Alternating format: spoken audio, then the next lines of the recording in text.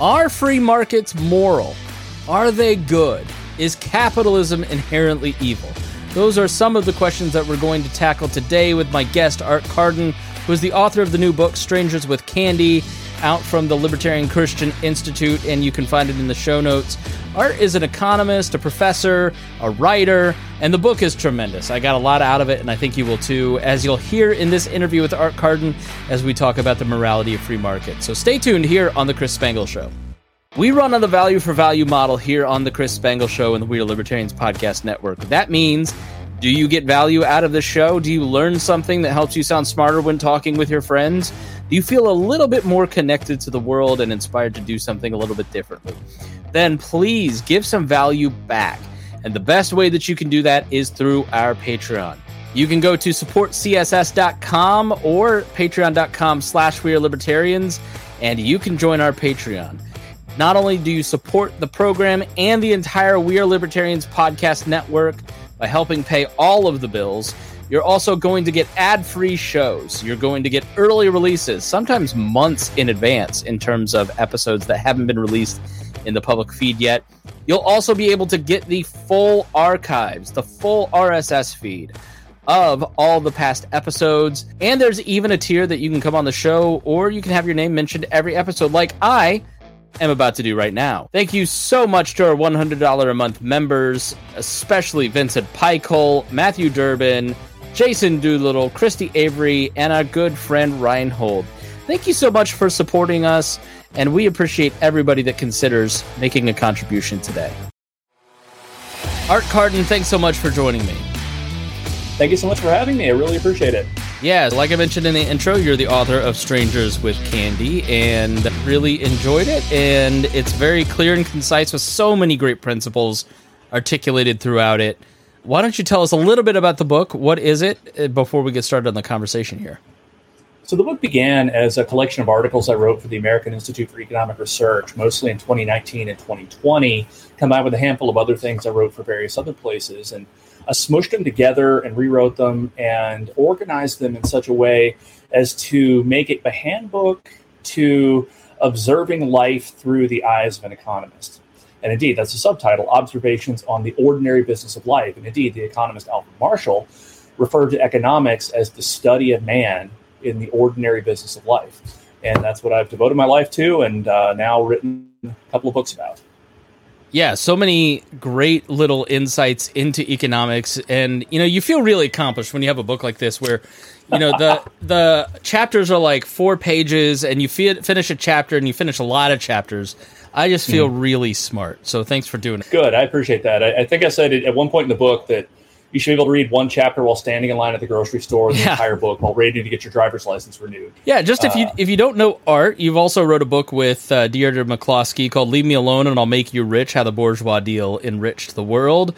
And you're also a professor at Samford University in Birmingham, Alabama. And I've seen you on videos and read you for years, and so it's great to finally talk to you. How did you get into, this is published by the Libertarian Christian Institute, so I'm going to take a leap and say you're a libertarian. I am, yes. I don't like to presume these days. I'm a classical liberal. Okay. Yeah. Tell us how that love of liberty started. Where did that really start for you? So it really started when this is actually embarrassing, frankly, because so many people have this great story about how they went to college and started reading Hayek or Friedman or something like that. This actually isn't what happened. So for me, I fancied myself when I was in middle school a liberal. Bill Clinton was elected president when I was in was it 8th grade, I think? Yeah, so when I was in 7th and 8th grade was around the time of the 92 presidential election. And I thought, oh yeah, I'm a liberal, whatever. And then I thought, let's see what the other side thinks. And so I bought a copy of Rush Limbaugh's book, The Way Things Ought to Be. I believe I got it at a Meijer grocery store near Columbus, Ohio, maybe near the checkout counter. And the section on taxes and how changes in the tax code affect incentives really spoke to me and really opened my eyes. I thought, okay, I guess maybe I'm not as liberal as I thought I was. That year for Christmas, I got subscriptions to the National Review and also like Rush Limbaugh's newspaper. The Limbaugh letter, yeah. Yeah. I didn't get the subscription to the New Republic that I asked for as well. I wanted to try to read broadly. But over time, I came to appreciate economic liberty through that channel and then came more and more as I started to really understand economics and how, say, things like the drug war really don't work, came to really appreciate social liberty as well. And by the time I was about a sophomore in college, I was pretty libertarian. And then around the time I started graduate school, I was basically a full-on anarchist. Yeah, you've been a libertarian for a long time, so I always like to ask a question along these lines, because there seems to be a before 2016. When we were being formed and coming out of the libertarian ooze and then watching Ron Paul videos and transforming, right? It was like you started with economics. Now everything is so cultural. Everything is really predominantly about culture war issues. But you work with students. Do you see differences in maybe how students discover a libertarian or right-leaning message versus how we might have done it in the before times? Not really. I think it's similar. They see, obviously, we didn't have video when we were in high school and college. We didn't have YouTube. So a lot of times it starts with YouTube, or it starts with something they heard on a podcast. Again, stuff we didn't have when we were in high school and college. And that's maybe how they become libertarian curious, perhaps. And then sometimes, particularly in an economics class, students come to realize they have a light bulb moment. This is what professors live for, is that light bulb moment where it all starts to make sense. And they realize, oh my gosh, taxes create this stuff called deadweight loss, which reduces economic efficiency.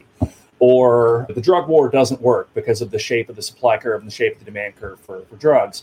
Or minimum wages don't work, or rent control doesn't work, or all of these different things don't really work. So for me, what I think pushed me toward becoming an economist, and definitely in a more libertarian direction, was when I took principles of microeconomics at the University of Alabama back in fall semester 1997.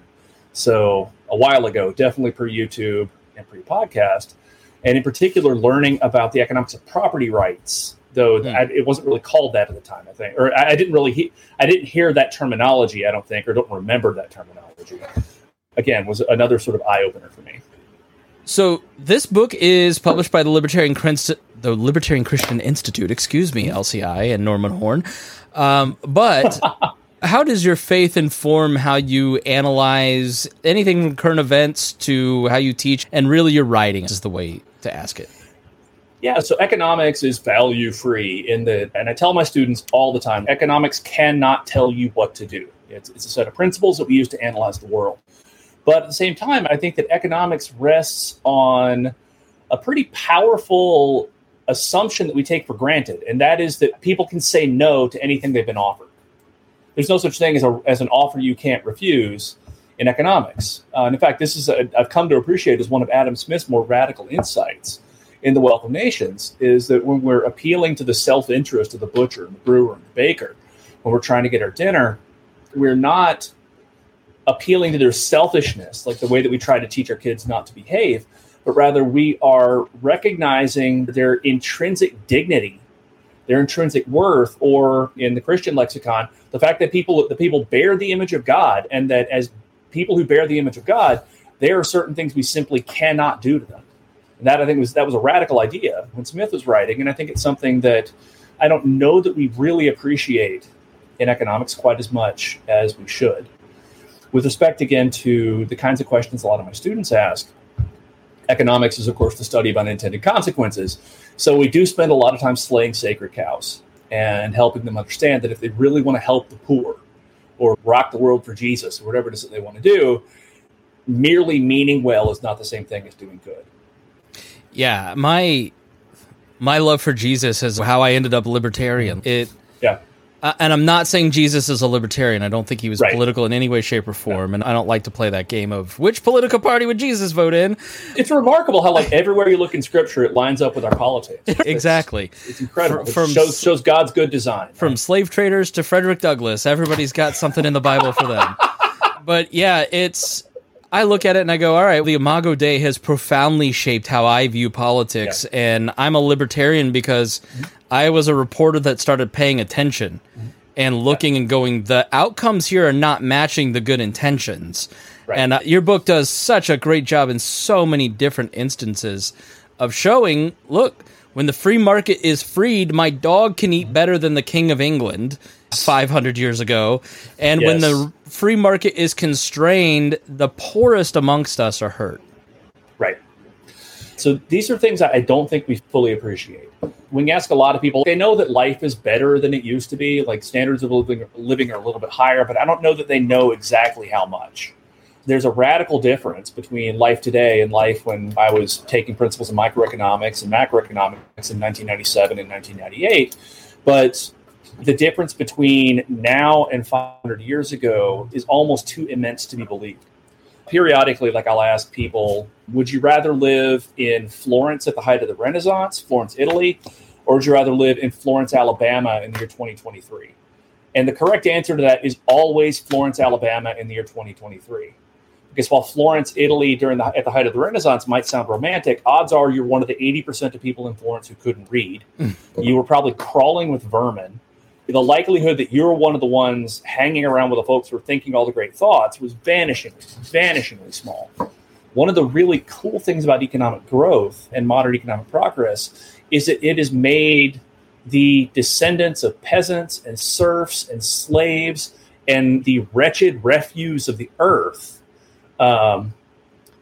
very rich. And indeed, again, so rich that I can feed my dog better than any European king probably ate for the better part of history. And that's something I find absolutely remarkable. I had posted the well-worn trope at this point for those of us who are fans of the free market that capitalism has made the world freer and richer and half the world doesn't live on $1 a day or in those veins. And I'm asking you to debunk something I can't particularly articulate in detail. So tell me to jump off a bridge here. But I kept getting a lot of people who were like left-leaning going, that's just not true. That capitalism didn't enrich the world. And I'm like, I'm a history major, or will be soon if I ever graduate. But that doesn't seem correct to me. Yeah, Can you talk a little bit about the Great Enrichment? Okay. Yeah, so the Great Enrichment, which is a big part of the subject of the book with Deirdre McCloskey you mentioned, Leave Me Alone and I'll Make You Rich, How the Bourgeois Deal Enriched the World. The popular explanations that a lot of people are shopping around for how the rest grew rich rely on some form of bloodshed. So slavery, imperialism, colonialism, and killing. So I've occasionally used the acronym SICK, S-I-C-K, for slavery, imperialism, colonialism, and knavery. And those don't do the explanatory work, first, because cotton exports from the United States in the antebellum period were maybe 5 or 6% of GDP, which is enormous, but it's not the stuff of massive revolutions in standards of living. So cotton was a big sector, but there were a lot of sectors. And just because something is a big sector doesn't mean that it's necessarily decisive for long-run economic growth. The second problem with the slavery, imperialism, colonialism, knavery story is something that the historian Neil Ferguson said, which is that colonialism was the least original thing Europeans did. No, excuse me, not colonialism. Imperialism was the least original thing Europeans did after 1492. People have been making empires, have been rising and falling, and people have been slaughtering each other and enslaving each other since time immemorial. And if knavery and what Karl Marx referred to as a primitive accumulation of capital could explain an industrial revolution, then, as McCloskey and I argue, it would have happened somewhere else, and it would have happened millennia ago. It doesn't have the explanatory power that a lot of people think, particularly when we're talking about industrialization beginning in Europe and then extending to Europe's overseas extensions. So therefore, it must be Adam Smith and the Scottish Enlightenment and many of the capitalistic principles. So what would you attribute it to? If it can't just be as simplistic as every capitalist in our entire system is built on exploitation, what would you attribute it to? And here again, I'm borrowing primarily from McCloskey. So the book we wrote is mostly kind of our distillation of a lot of her big ideas. But the argument that we make is that it was, in fact, mostly the Scottish, but generally the principles of the Enlightenment, where people came to embrace innovation and came to embrace commerce and came to create a world where students go to college and they want to be accountants. And that's considered a dignified and prudent thing to do. It's considered praiseworthy to get an accounting degree because you're going to be able to take care of your family. Similarly, everybody wants to be a disruptor now. Where millennia ago, again, anyone who came up with ideas that sort of went against the current might have been thrown off a cliff, might have been gutted like a fish, might have just been otherwise disposed of. Today, we put them on the cover of magazines like Fortune and Forbes. The embrace of what McCloskey calls the bourgeois virtues, and the idea that making money in business is not necessarily a bad thing is what sort of set innovation ripping and created the modern world. So when you have this history, I mean, you talk about in the book Strangers with Candy, which is the book we are talking about. Free markets do work, and you give a lot of different parables, for lack of a better word, of how they work, and a lot of great information. Just the first chapter alone, I just thought was excellent, with so many different examples of how much better off we are, how, free markets work, but that we don't trust them even though they work and even though we have these examples. Right. Why do you think we mistrust the free market? I think because we don't trust order without design. And I think we assume that if anything complex exists, it's because some human mind made it happen. So social order, for example, we can't really conceive of social order being spontaneous. The notion that there's nobody in charge of the social system really rubs a lot of people the wrong way. So Stephen Horowitz, the way that I remember him putting it is, he was an atheist, but he referred to this is like a socially acceptable form of creationism, or a scientifically acceptable form of creationism. It's like everyone believes that, or particularly on the left, believes that social order is designed and has to be designed if it's going to work well. Second, it's really easy to glom on to the horror stories or the people who are hurt by any sort of change, because it's dramatic, it's clear, it's usually obvious, and you can put a face on it. It is, and I actually just went through an exercise like this with my students last week. It's really easy to put a face on Daryl Weathers from the Construction Workers Union losing his job because of international trade or immigration. It is a lot harder to put a face on 0.1 percentage points of additional GDP growth. And there's a little bit of a couple biblical principles in there, right? I heard the Tower of Babel. We need to design our own tower, but also a little bit of Moses. We need somebody to yell at when things aren't going well. So all that makes sense. I'm taking notes here because this will be like, I'm actually working on a book called Mere Economics with another economist now, and what you're saying about the Tower of Babel will be great. Yeah, no, I think that what you just articulated is that story. It is the story of it's the story of man, right? We think that apart from God, we can be our own God, and we can, and the story of Exodus, I think, would be incredibly instructive. Yeah. And I'll send you a couple sermons from the Gospel Coalition this past week that really spoke to that, kind of drive that fantastic. Home. Yeah. Okay. Yeah, there's a great book that, if you were interested in the Great Enrichment, I was going to do this off air, but this book here, Remaking the World by Andrew Wilson, who's a pastor in England who takes 7 streams of history that converged in 1776 to create the modern world. Neat. And has cool. Okay. Yeah, really good book that we'll be talking more about on the show here, but I love it. Cool. Back to your book, Stranger with Candy. Don't buy that other book. You talk about specialization. I of course know exactly what you're talking about, but for everybody else, I want you to elaborate a little bit more on the line. Specialization makes labor more productive. Can you explain the concept in detail, because it's so crucial, I think, to understanding what you're talking about? So this is one of the first things people learn in an economics class, and that is that specialization and division of labor allow us to actually get more output with a given quantity of resources. And it looks like a magic trick, frankly, and a lot of people don't believe it when they first see it. And I tell my students, like, you can be elected president of the United States, not just not understanding this, but being openly and belligerently defiant of it. Suffice it to say, it's not something that a whole lot of people really take seriously. But it gets down to the idea that when we specialize, we're able to do what we do best relative to everybody else. So, for example, my students I just returned a writing assignment to them today where I asked them to write a letter to the editor, or I asked them to write a memo to Lionel Messi, the probably most famous athlete in the world who currently plays soccer for Inter Miami.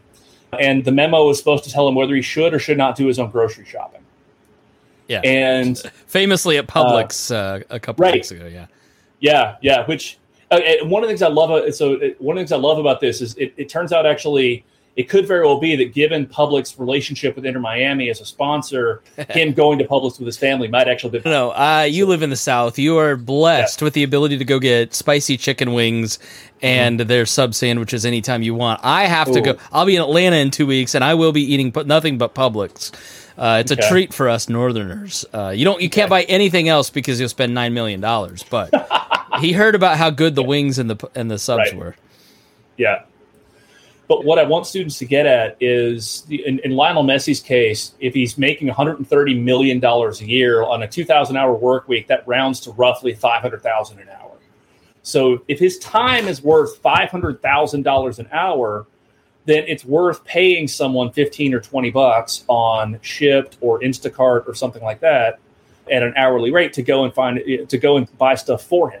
That frees up his time and energy to focus on soccer, while at the same time creating income for the person who's able to work for Instacart or Shipt, buying stuff for Lionel Messi. We walked through a handful of contrived examples in class, at least, where we show that given two people trading two goods, we can end up outside of what's called the production possibilities frontier, meaning they can get more stuff or they can produce more output given their time and energy.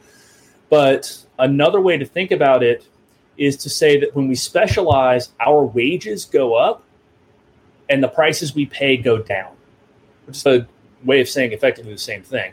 But we're able to get more literal fruit for our labor because we can specialize. And again, in Lionel Messi's case, he can do something where he would really have to give up a lot in order to go shopping. And he does that something to the benefit of everybody in the world. And the person who does the shopping for him is able to get the opportunity to watch the greatest soccer player in the world, possibly the greatest soccer player in history, kick a ball for Inter Miami. And it's been said that the great economist Paul Samuelson said he was once asked to name an idea in economics that was both really important and not obvious. He said comparative advantage because it's subtle. A lot of people think, oh, no, if we specialize more and if we trade more, that's going to destroy jobs.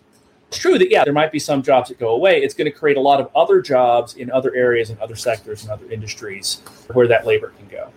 I don't know that you touched on AI in the book, but where do you see AI coming down in terms of destroying the economy and all of us dying and taking all of our jobs? So I pay for the premium version of ChatGPT. Hey, me too. Yeah. Oh, good. Okay. And I asked it the other day. I said, any updates on your plan to enslave humanity? And ChatGPT said, no plans to enslave humanity. I'm not going to do that. When ChatGPT first came out, I asked the question, and then when it said, I don't plan to enslave humanity, I said, well, isn't that something Skynet would say? And ChatGPT has been admirably forthright with me about its plans to enslave humanity. I don't see any reason why AI is fundamentally different from other technologies that have come along. Right now, I'm not sure that what we call artificial intelligence is actually intelligence as much as it's just a really high functioning search algorithm. And of course, I'm completely out of my depth, at least in terms of the technology. And I'm sure somebody in the comments will correct me on this, but I am a little apprehensive. Yeah. I've seen the Terminator movie, so I understand the apocalyptic.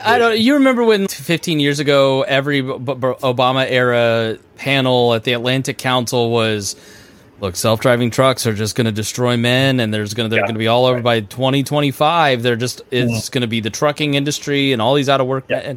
And so that's where I'm tentatively there. I'm with you. It could go really bad, and I have to trust the people who do this every day. But I also think maybe we're giving it too much credit. It's just like a way to. It's like adding some thinking capacity to what is fundamentally human. Yeah, I'm definitely finding AI to be a complement to rather than a substitute for the work that I do. Let me ask this, because there's one piece of the book that I really had never seen somewhere, that people think that the free market is selfish. That if you're an Ayn Rand libertarian who believes in Atlas Shrugged, then you're just a selfish person. But you talk in the book about bearing each other's burdens and the Christian principle around sharing each other's burdens, and that free markets actually fulfill that part of biblical principles. Can you talk a little bit more about that, please? Yeah, thank you for asking, because that's actually one of the parts of the book I like the most, and something I haven't fully thought through to the point where I could write an academic paper about it or something like that.